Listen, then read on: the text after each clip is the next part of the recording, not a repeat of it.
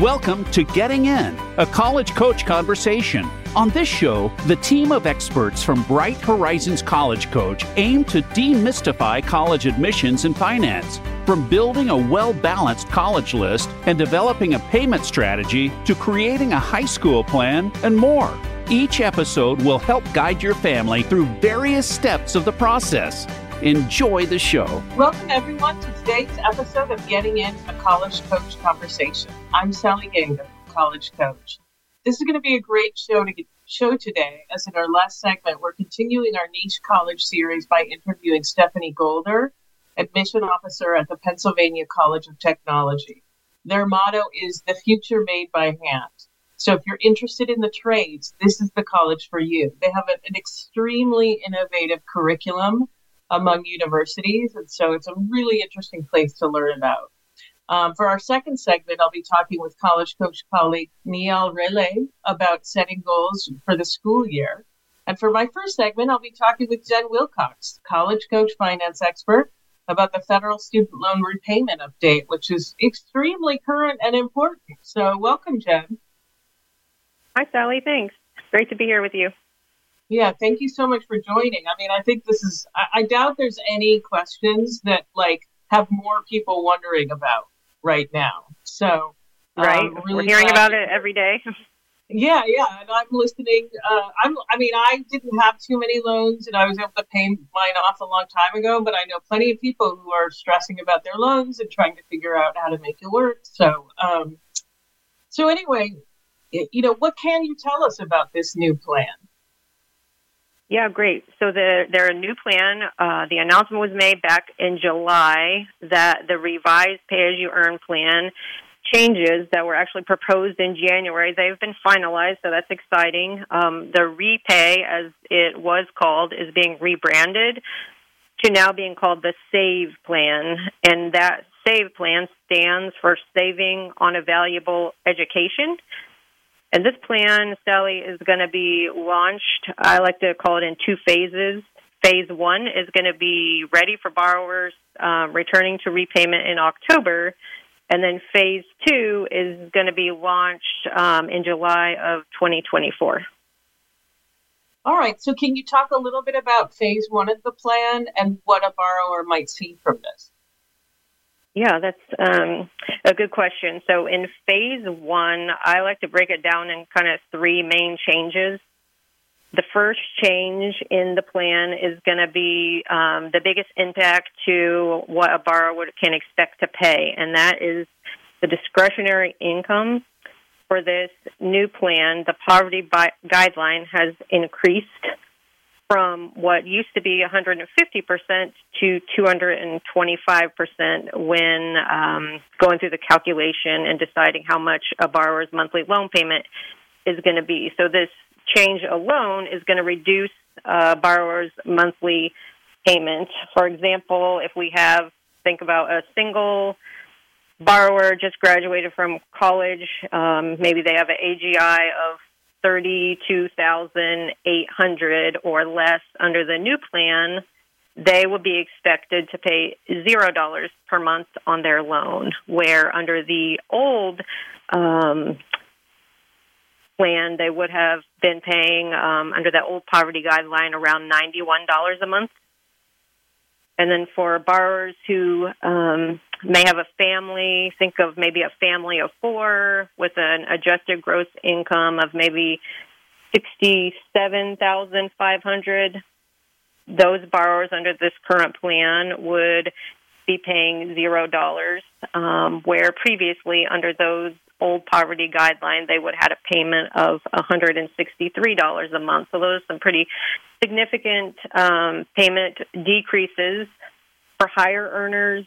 This change alone, it's really going to save at least $1,000 a year in payments. So that is step one of phase one. Step two is one I love. I think most people who've been in and around student loans love phase two. I think it's the biggest benefit to this SAVE plan for borrowers whose monthly payments under SAVE do not cover all of the interest per month on their loan payment, they're not going to see their loan balance grow. So, for example, if a borrower's interest for the month is $50 and their save plan payment is $30, they make the $30 payment, that remaining $20 is going to be written off instead of what used to happen, that $20 would be added to their principal and the loan would continue to grow. So that is a huge change to student loan payments in general. The interesting fact I could share, the Department of Ed did some calculating of borrowers who were on an income-driven plan prior to the COVID payment pause started, and they estimated that around 70% of borrowers on an income-driven plan, they're going to benefit from this change alone. So I think that is huge. Those are the two big changes. The third, go ahead. Well, I'm sorry. I just wanted to say I think that's amazing because to me, the most heartbreaking thing about this has been people who have been making payments and they're because the interest rates are so high, the balance keeps growing anyway. And they're trying. We're not talking. I always think it's so important to note that we're not talking about people who are just walking away from their loans because they don't feel like paying. We're talking about people doing their best to pay, and the balance keeps growing anyway. That feels usurious to me. Right. The third change is small, and I can cover that quick. So for borrowers who file taxes, married filing separately, this is more of a processing change. Under the revised pay-as-you-earn plan, the government used, or the Department of Ed used to require the spouse's income reported anyway through a process that was called the cosign process. So this is just making this SAVE process just a little more streamlined. Mm-hmm. And before so those are kind of the 1, 2, 3 to phase one that is going to take place currently for borrowers starting repayment in October. So lots of good things going on. Yeah, that's excellent. All right. And before jumping into signing up, can a borrower estimate what a payment might look like on the SAVE plan? Yes, for sure. So they can estimate that through the studentaid.gov has a tool called the Federal Loan Simulator, and I would highly encourage that if they were planning to sign up for one of these plans to definitely go in and do that, because an income-driven plan isn't always the best answer. So knowing kind of what you're getting yourself into and if that aligns with your overall loan repayment goals, that's going to be huge. Mm-hmm. Okay, great. All right. And what borrowers might benefit from signing up for the SAVE repayment plan, since it sounds like not everybody will benefit? Right. So I think the borrowers that are going to benefit the most are those looking for a low payment, that their income fits into this threshold for the payment plan. Borrowers who are working towards public service loan forgiveness, or really borrowers whose monthly payment is not going to cover the interest that they have accruing for the month. That is probably the key of borrowers that would benefit greatly from this plan.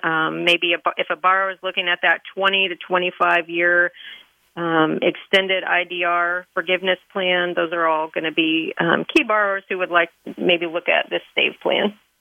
Mm-hmm. And so what about any borrowers who might be better off waiting to sign up for this new plan? Yeah, great question. So for borrowers who may have been under an income-driven plan before the COVID payment pause, or who have recertified their income under their previous plan and have seen an increase in income, they might want to run the numbers, and they might be better off waiting, because that increase in income might bump their payment up. So definitely something for them to weigh. And the calculator is there for them to run and crunch those numbers. The loan servicers are there to answer questions as well. Okay. All right. That's great. Thank you so much for all this actionable information for people. Yeah, you're so welcome. Happy to talk about this good plan. There are some good things coming with loan repayment starting in October. So definitely encourage everyone to get out there, and now is the time. We're almost at crunch time to be definitely starting those repayment strategies.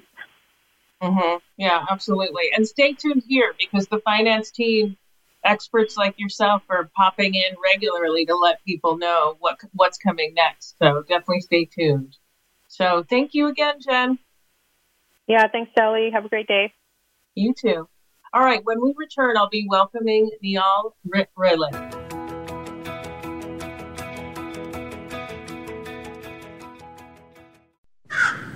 A little birdie told me Voice America is on Twitter. Follow us at Voice America TRN. In every college application, there's that moment of pause before a student hits send. Is this my best work? With Bright Horizons College Coach, your student will hit submit with confidence. We take the guesswork out of applying to college. Students get help with everything from essays, summer planning and visits, to testing strategy, merit aid, and more. As for our results, 100% of students have earned acceptances, nearly all to one of their top choice schools. Visit getintocollege.com/experts to learn more. For 25 years, families have trusted Bright Horizons College Coach to guide them through the college admissions process.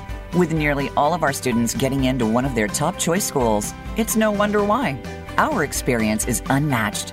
As former admissions officers at top colleges and universities, we've read the essays, reviewed the applications, and made the admissions decisions. We know firsthand what colleges are looking for. Ready to meet our team? Visit getintocollege.com/experts to learn more. Stimulating talk gets those synapses in the brain firing really fast. All the time. The #1 internet talk station where your opinion counts. VoiceAmerica.com.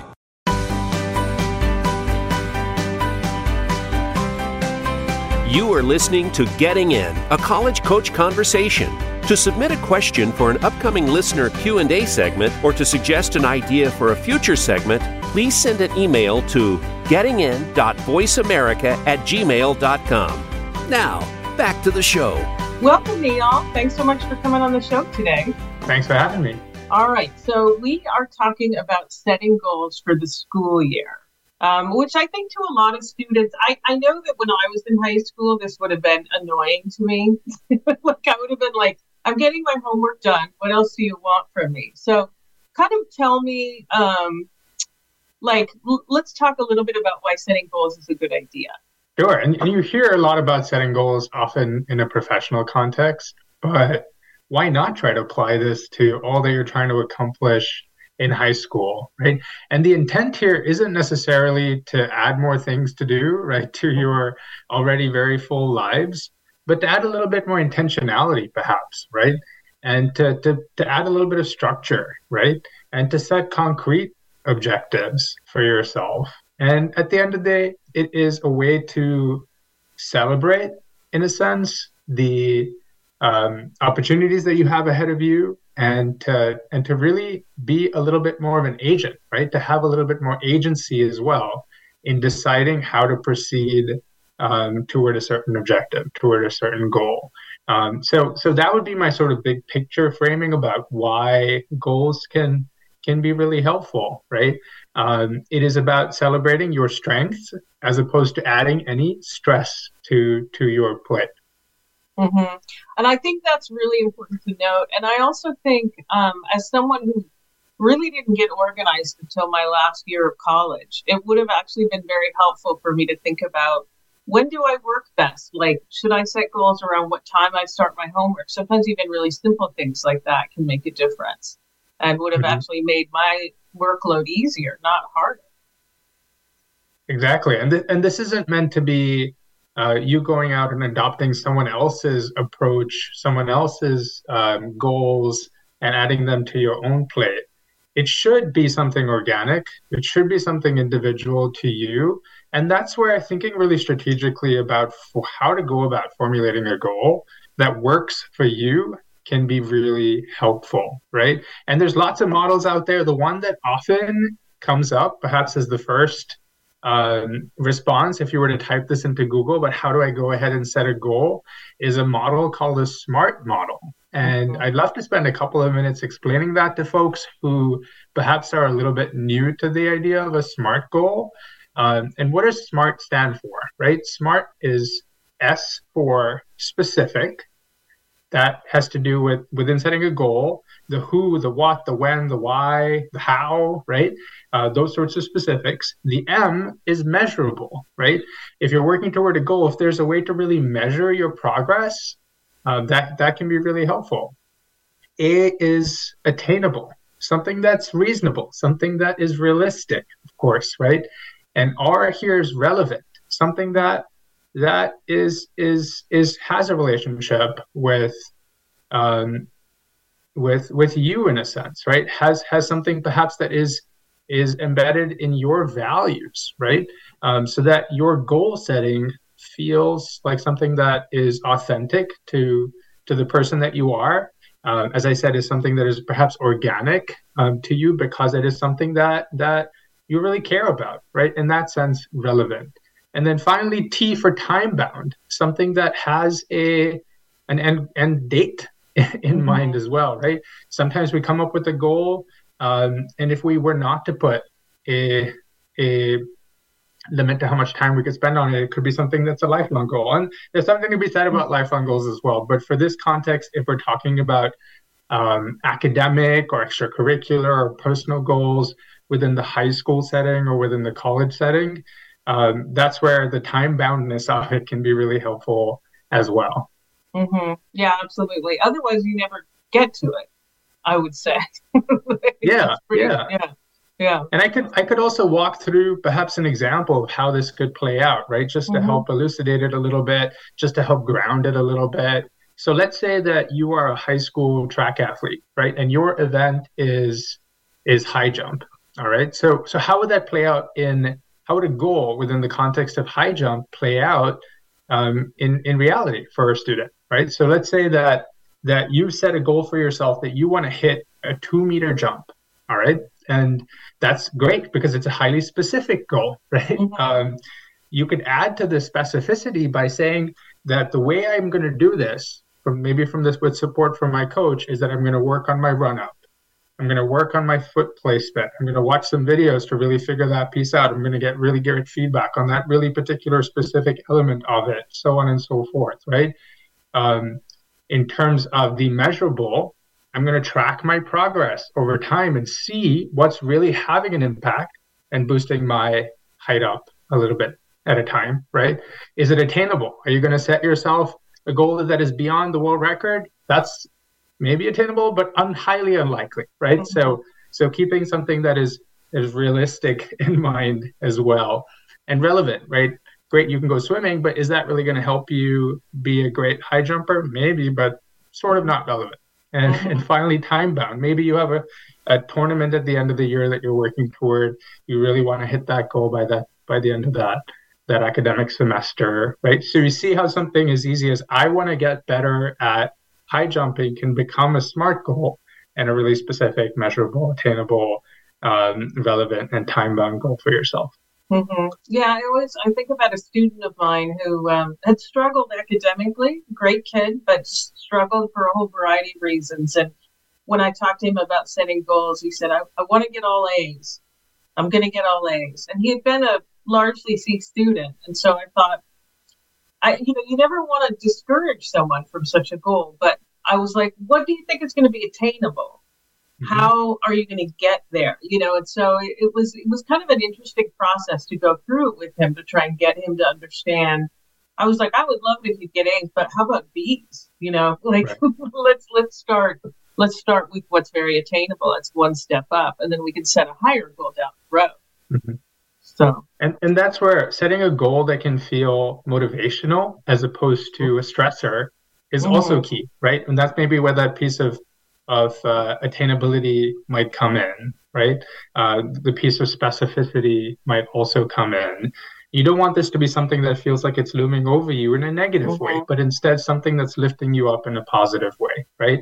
And that framing is really helpful, is really key. And what are the tools that you have in your vicinity that you have access to that you can bring in to your practice in order to make that goal realistic and attainable for you, right? So what is that element of it that feels like it's ensuring that it's a sticky goal, something that you can really stick with and keep it sustainable? Thinking through that can be really helpful, right? And as I said, you can bring people in, right? Do you have people that can help you be accountable to yourself, right? What are the systems of accountability that you are creating for yourself without it getting too obsessive, right? But something that can help you feel like you're making sustainable progress toward that end goal. And one of the ways that I think about that connects back to what we were talking about a little earlier in making sure that whatever you're working toward, whether it be an academic goal, whether it be something extracurricular, or whether it's just something personal that you have an ambition to work toward, right? Is it grounded? Is it based in your values, right? Are you looking inward to seek that source of motivation? Because if it is something that feels authentic to the person that you are, that is going to be a fountain of motivation for you. It's going to feel really natural to put effort and time and energy in that direction because it comes from inside. Yeah, an example I think about is, I'm going to get an A in my AP computer science class. But then if you dig in deeply, you find out the student really prefers history and they're doing computer science because that's what their parents want them to do. And I think the motivation is not going to be as strong in that situation. Not that you shouldn't work hard, but, Right. Investigate the why, right? That underpins the subjective that you have. Is it something that you're doing for yourself? Let's go back to the high jump example. Is it something that you couldn't leave high school without seeing your name at the top of the list there on the school wall? So is it vanity? Sure, if that's what gets you motivated, right? Sure. Or is it self-improvement? Is it seeing? Is it learning, right? About how to manage growth in a way that feels good for you, right? That really feels rewarding for you, right? And remember, at the end of the day, we're talking about you as a student. We're talking about you as a young person. And hopefully, as you're thinking about goals, as you're thinking about your academic journey, all of this is sitting on a foundation of this being an opportunity to learn as an opportunity to grow, right?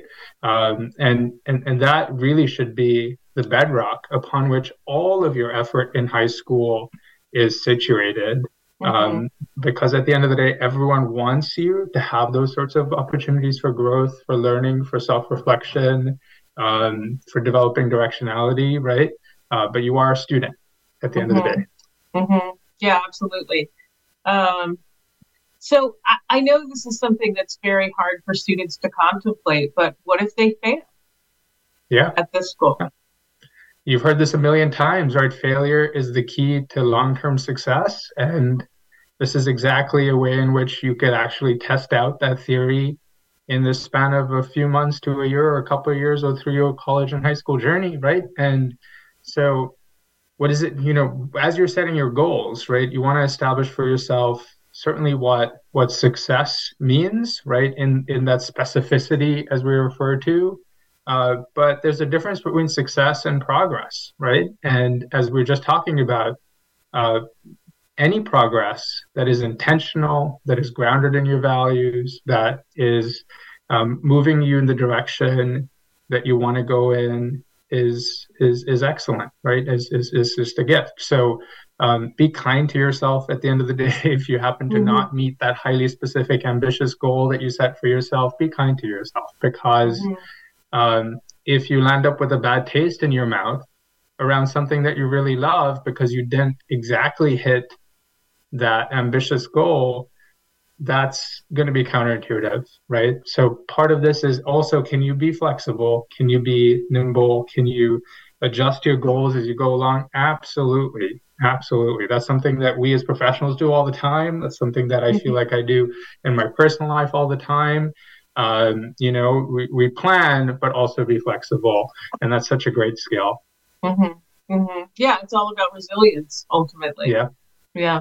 Absolutely. All right. And so what comes afterwards? Like, let's say whether someone fails or succeeds at their goal. What's the next step? Whatever process that you have for yourself to reflect on the journey, right, is going to be really essential here. If we again go back to the point of you're a student, this is an opportunity to learn and grow. So much of that really can happen after the fact when you're looking back and you start to recognize, oh, maybe I should have approached this thing in a little bit of a different way, or that element of it was really successful. I think I'm going to add that into my practice and adopt it in other contexts as well, right? We do a lot of brainstorming with students around essays. I love when students are able to make those connections. They have an experience where they learned something that was really key to them. And they realize through conversations with educators, people in their family, friends, that actually that lesson that they learned in some other context, they've taken that and they've applied it to something totally different. And yet it was the key to their success within that second context, right? So this is a great example of that. What can you draw with intention and apply it to other elements of your life through that reflection, through that looking back in detail? And that's where that specificity can really help as well. That's where the measurability of things here can also help, because it's giving you a chance to pinpoint where success was and where opportunity for growth was. Mm-hmm, mm-hmm. Absolutely. Well, Nial, thank you so much for joining us today. I really appreciate it. My pleasure. A great fun topic to discuss. And most important lesson, be kind to yourself. Yes. And also feel like you're in the driver's seat. This is a great opportunity to feel like you have true agency in something. Mm-hmm. Yeah, without a doubt. Well, this is really putting you in the driver's seat. I think that's the most important thing. So absolutely. All right. Well, thank you for having me. Yeah. And everybody stick around, because we're going to be talking to Stephanie Goldner from the Pennsylvania College of Technology, the college that works.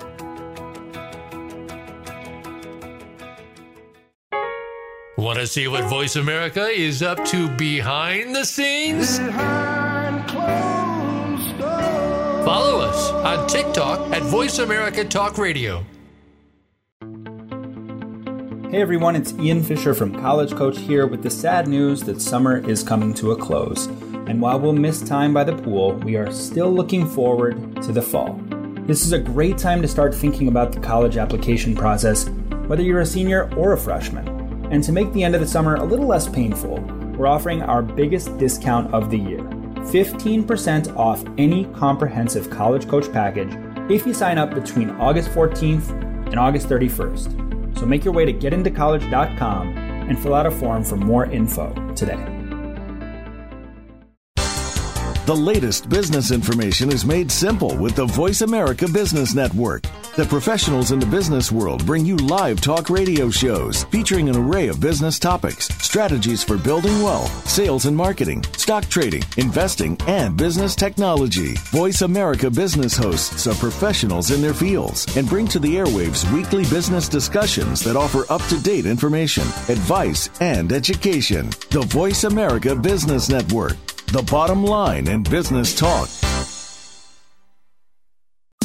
Streaming live, the leader in Internet talk radio, voiceamerica.com.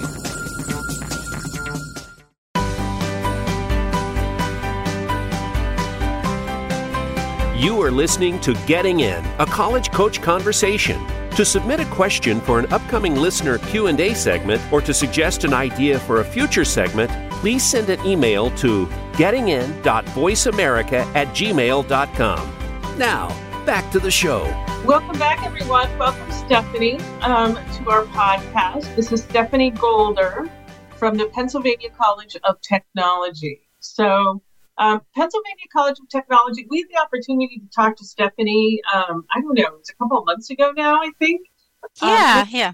Yeah, and it's such a unique and innovative college that I was really excited to have you on. So give us your quick intro. What is PCT or Penn College?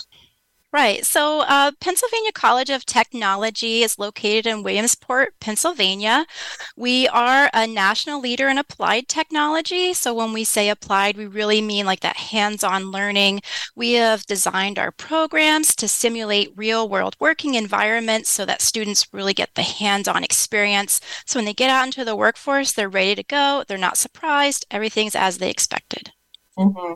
So let's talk about, applied technology is not going to be a meaningful phrase to everybody, right? So let's talk specifically about what that means, what kinds of programs, like maybe you can name some of the different kinds. I know you can't name all of them because there's a lot. Right. Because we definitely have a lot. We have over 100 different programs. So when we say applied technology, we really mean even we have a forestry program. So students are learning to use a live mill. We have a automotive program where students have cars come in. They also have the opportunity to learn how to run an automotive desk with students and employees bringing their cars in for service. Our nursing and health sciences programs, everything is set up to simulate the real world working environment.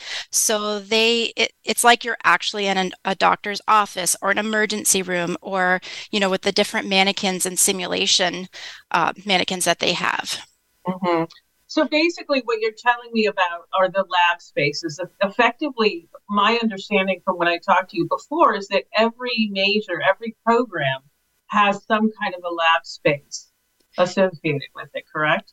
Correct. We have worked really hard to get every major possible some sort of lab space. So even down to our business and accounting programs, they have different lab spaces. Of course, when you're in business, most of it is in the computer, but we have extensive computer labs to cover that. And they also get to work out in the public with different companies and things like that to simulate that experience. Mm-hmm. And then in some of the others, it's, you have welding, you can actually go and weld, right? Correct.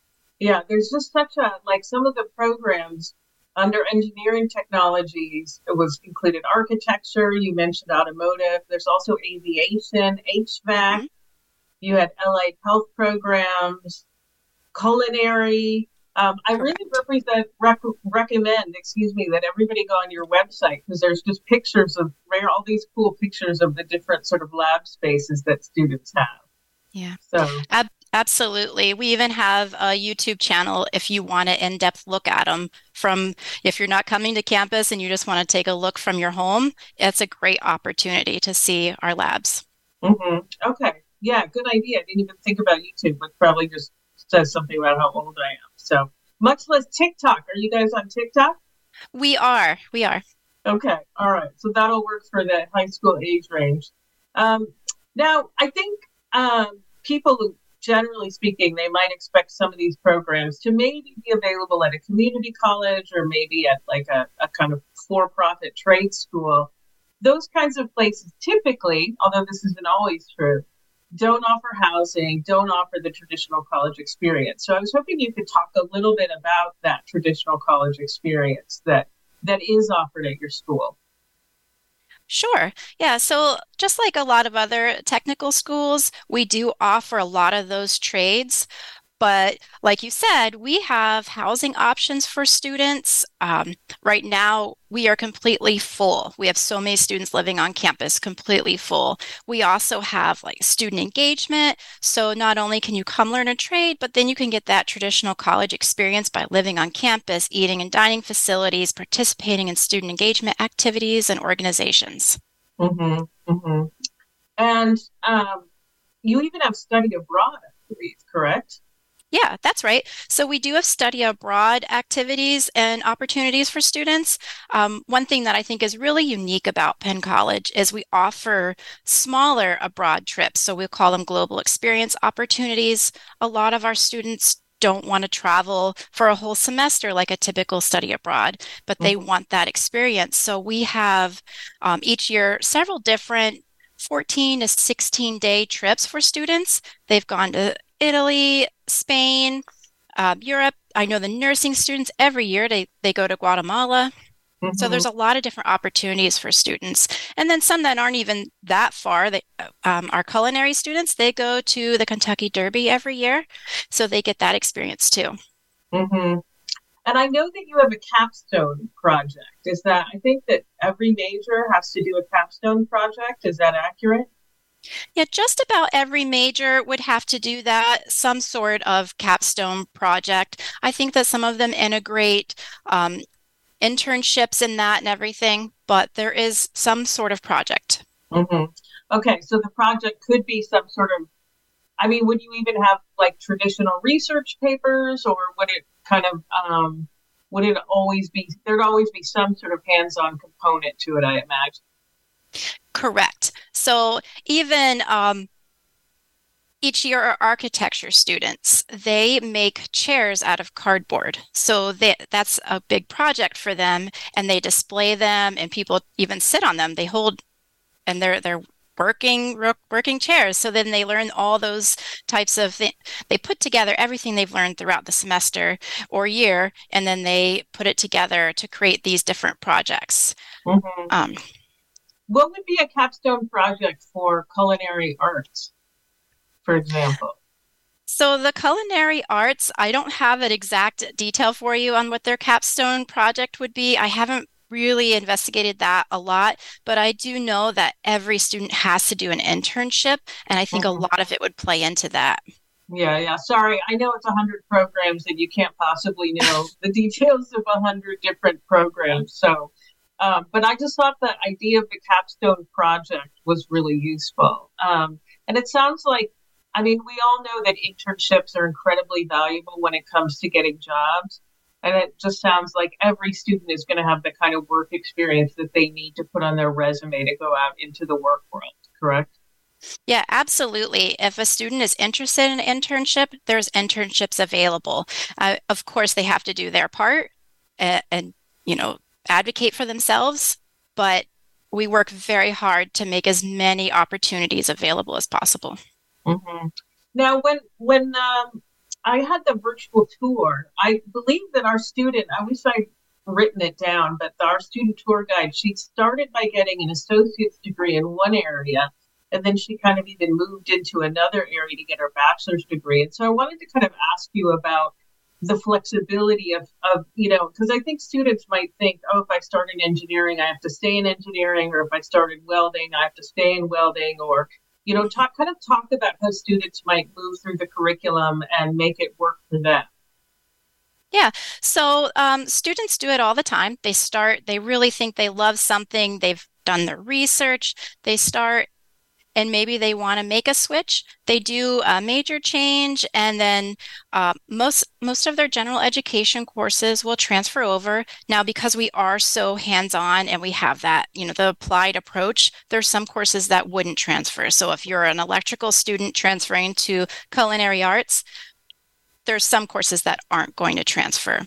But we also have programs that have a nice, easy flow. So there would be an associate, and then they could flow very easily into a bachelor's degree. Or if they've earned their associate, we've created a program that's called Applied Management. So it's an additional 2 years. They get a bachelor's degree, and then they have that management aspect behind their associate degree. Okay, so maybe they get an associate's degree in something like HVAC, but then they add the management component onto it. Is that kind of what? Yes. Okay. So that's really exciting. So I think especially if a student wants to run their own business and not work for someone else, the management is going to be extremely helpful, I'd imagine. Yes, absolutely. And I've also, as the admissions counselor for re-enrolled students, I've run into a lot of students who say, I got my associate, I am up for a promotion, but I don't have a bachelor's. So then they'll start that program and be working on their bachelor's to make them more attractive for employers and for promotional opportunities. Mm-hmm. So this is interesting too. It sounds like it's a very flexible college if someone is already working. So you can be the traditional student, kind of 18 to 23, right. But you've got these students re-entering who are full-time in the workforce. What does the college do to make that work for those students? Yeah. So typically the students who are re-entering are doing something, maybe applied management, just like that. And that one has an online component. There's also a wide range of class offerings. So some could be in the morning and some could be later in the night. I know as a student here, I had children, and many times I was at the college till 10:30 at night because I would come after my husband would be home from work. So there's a lot of different opportunities. Now, I will say that some programs are more flexible than others. So when you are in the health sciences, nursing health sciences, you're going to have clinicals, and sometimes those are more set times. Other programs such as aviation, those are a little less flexible, but they try to be as flexible as possible so that people can re-enter into college and work on this degree. Yeah, I really like the flexibility and how you had formulated so that students really could build on it.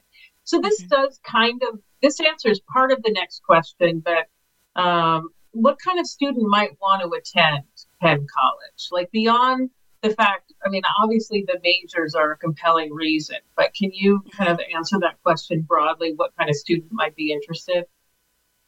Yeah, so of course, like you said, our majors, we offer a lot of those technical degrees that are really needed out in the workforce right now.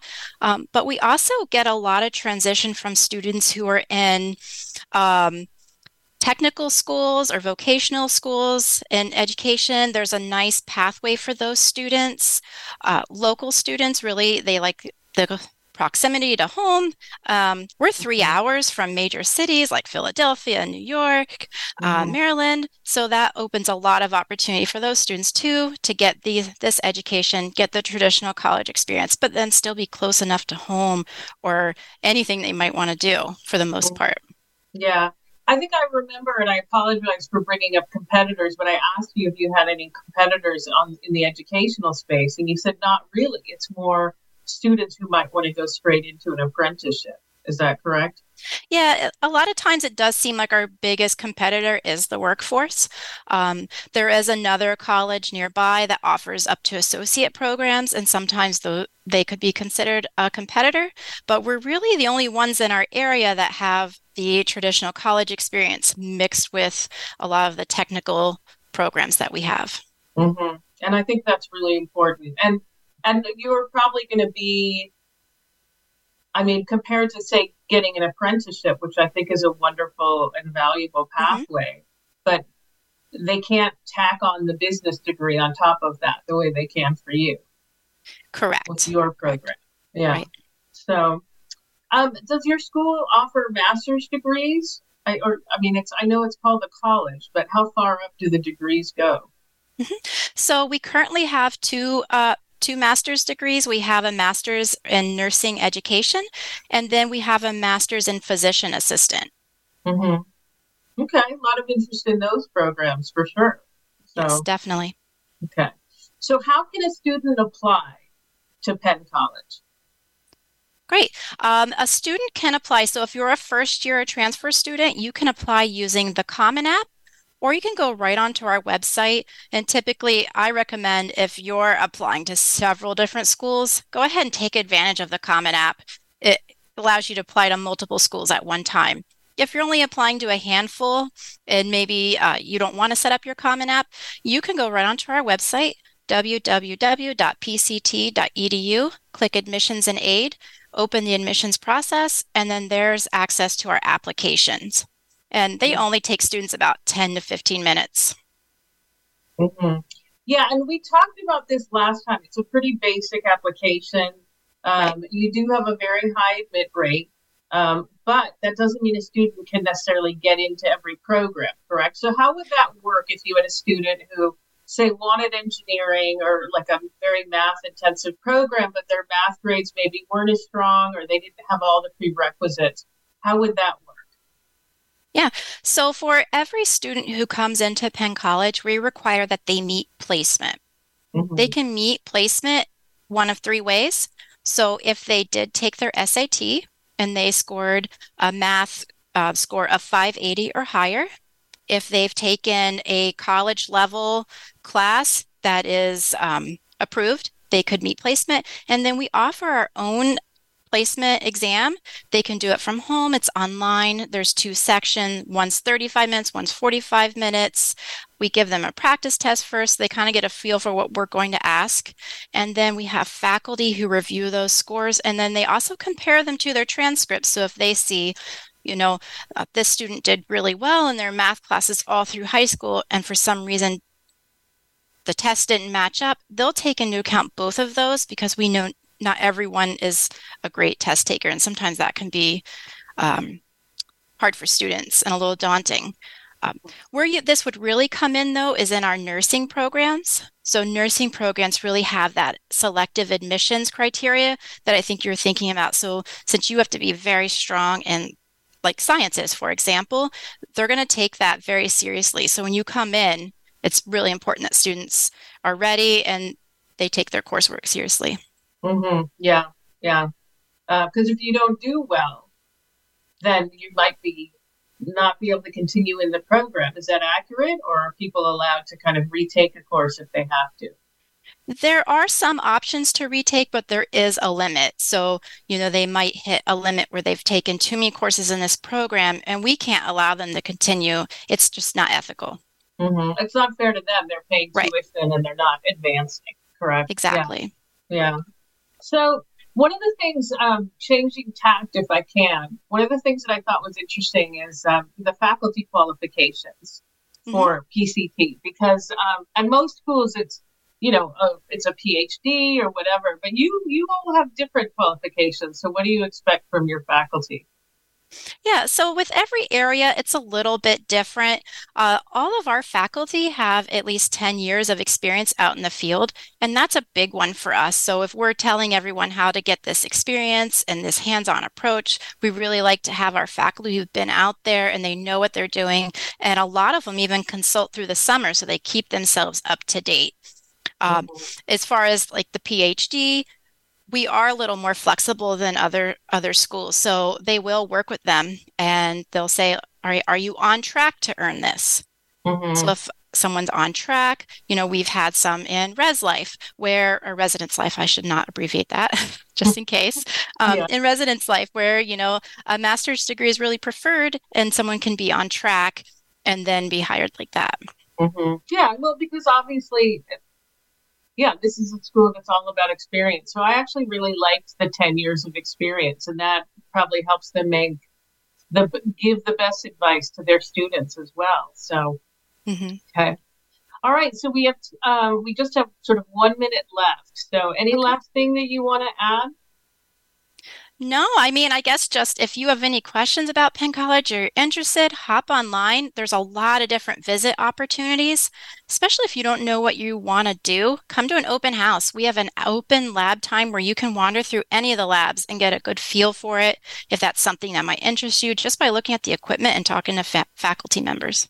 And the online, I want to give another kind of plug for your website. And absolutely the responsiveness. You don't always have people getting back to you as quickly as you all did at PCT in arranging a time. So I know that it would be the same for students. So yes. Yeah. All right. Thank you so much, Stephanie. I really appreciate it. Thank you. Okay. All right. And I also want to thank Jenn Wilcox and Nial Rele. Join us next week for our discussion on supporting documents for an application and why those are important. And we'll also explain what we mean by supporting documents, how to finalize your college list, and understanding tuition discounting, and by that we mean need-based versus merit-based aid. And finally, I do want to remind everyone that you don't have to listen to our shows live. Every show is accessible 24/7 on the Voice America website. And you can also download every show for free on iTunes. If you're curious about other topics, do remember to look through our archives, which you can find them along with our blog posts on blog.getintocollege.com. And don't forget, we're here every Thursday, 4 p.m. Eastern, 1 p.m. Pacific. Thank you for tuning in to Getting In, a college coach conversation. New episodes drop every Thursday. The goal of this show is to demystify the college admissions process for families around the globe. To help with this mission, please leave a review and share with your friends. And to learn more about Bright Horizons College Coach, visit getintocollege.com.